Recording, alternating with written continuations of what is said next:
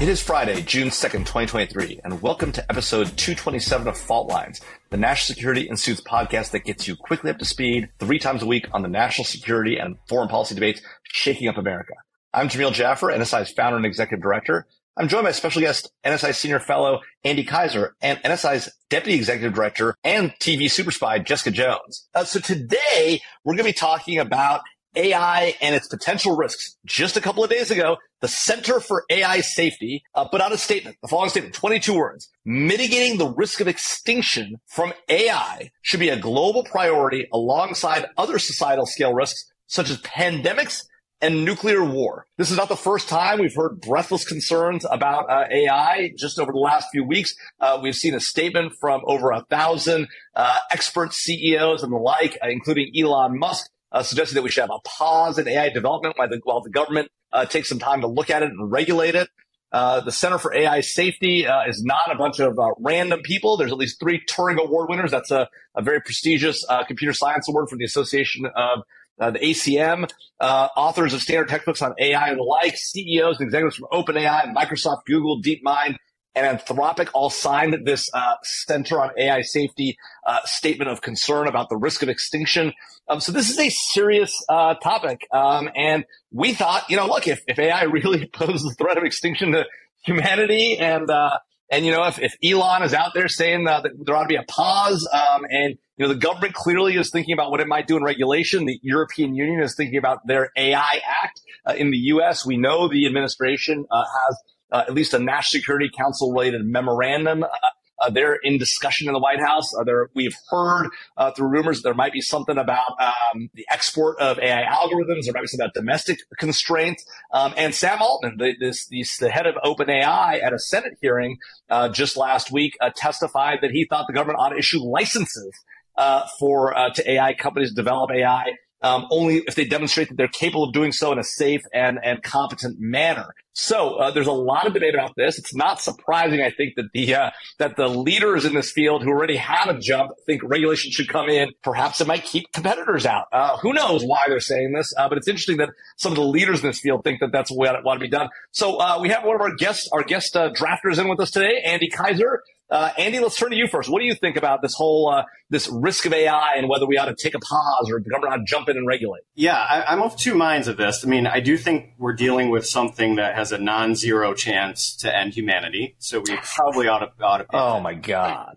Hold on. Wait. Do you really think are you worried about the rise of the killer robots and they'll realize they become sentient and they'll kill us because they're smarter than us? Is that what you think?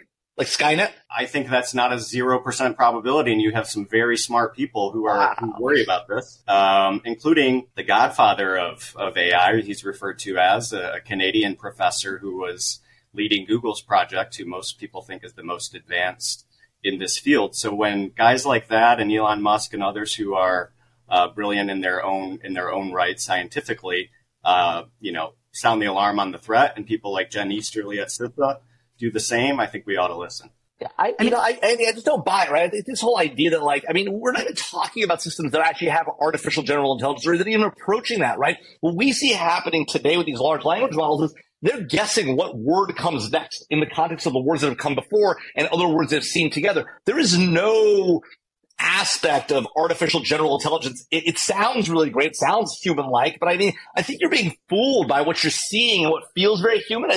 This isn't AGI by any stretch. Anyways, Jess, what do you think of this?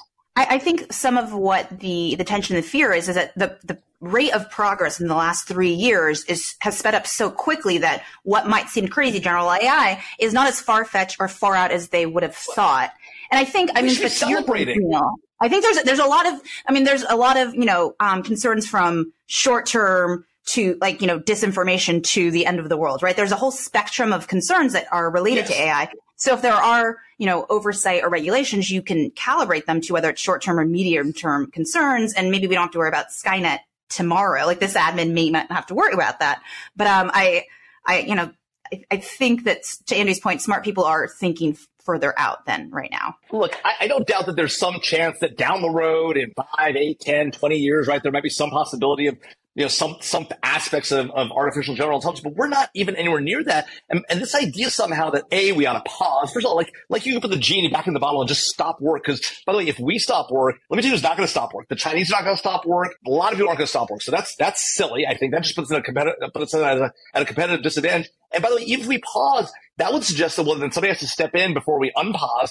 And who's going to step in? The U.S. Senate?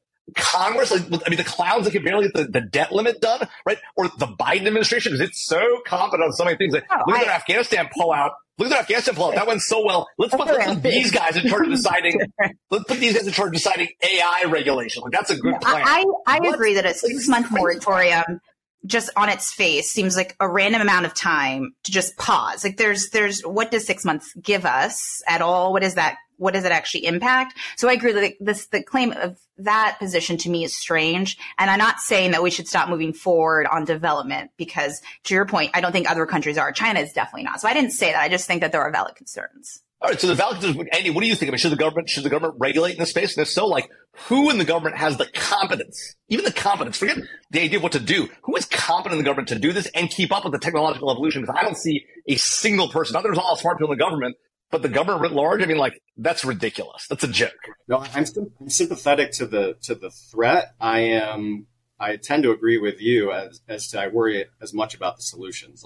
I do think we're in a competitive race with China, no question. They will not stop. It'll be very difficult technology to keep in the box. I think it is different than, say, quantum computing or something advanced like that, where if we win that race, we can lock in standards that advantage the West and disadvantage our Chinese adversary. I don't think AI is in that box, though I'm not probably technically sophisticated enough to make that judgment, but that's how I feel. But at the same time, I am sympathetic to this argument that, my goodness, as we're proceeding apace down something that is clearly improving year over year, and where does that end? And should we think about at least some belts and suspenders to ensure we can control the technology? Yeah. Well, look, I think at a minimum, what may make sense is for some sort of a risk framework. We saw NIST do this in the cybersecurity domain, and some light touch guidance would not be the worst thing. But I think that should be industry driven and get sort of people in talking about this and really thinking about this. The government doing it on its own, I think, is a terrible idea. Jess, any last thoughts from you on this AI regulation question? No, I hope that Jamil's right and that this technology isn't the end of the world because, I love fault lines, so you can't have this end, guys, 3 times a week. There you go. That's a wrap. Thanks to Gabriel Otis from NSI and Claude Jennings for their help producing today's episode. And keep Brooke Khan in your mind because she's not feeling well. That's why she wasn't on today's episode. Please join us again on Monday for another episode of Fault Lines, the podcast that gets you smart fast on the national security debates shaking up America. Fault Lines is now up on YouTube, so check out our podcast video on NSI's YouTube page. And if you like what you heard, don't forget to rate, review, and subscribe wherever you get your podcast. Oh, and also make sure you check out last night's airing of the Jamil Jaffer versus Jamil Jaffer on the Mehdi Hasan show on NBC on Peacock. Special thing, streaming on Peacock. Check it out.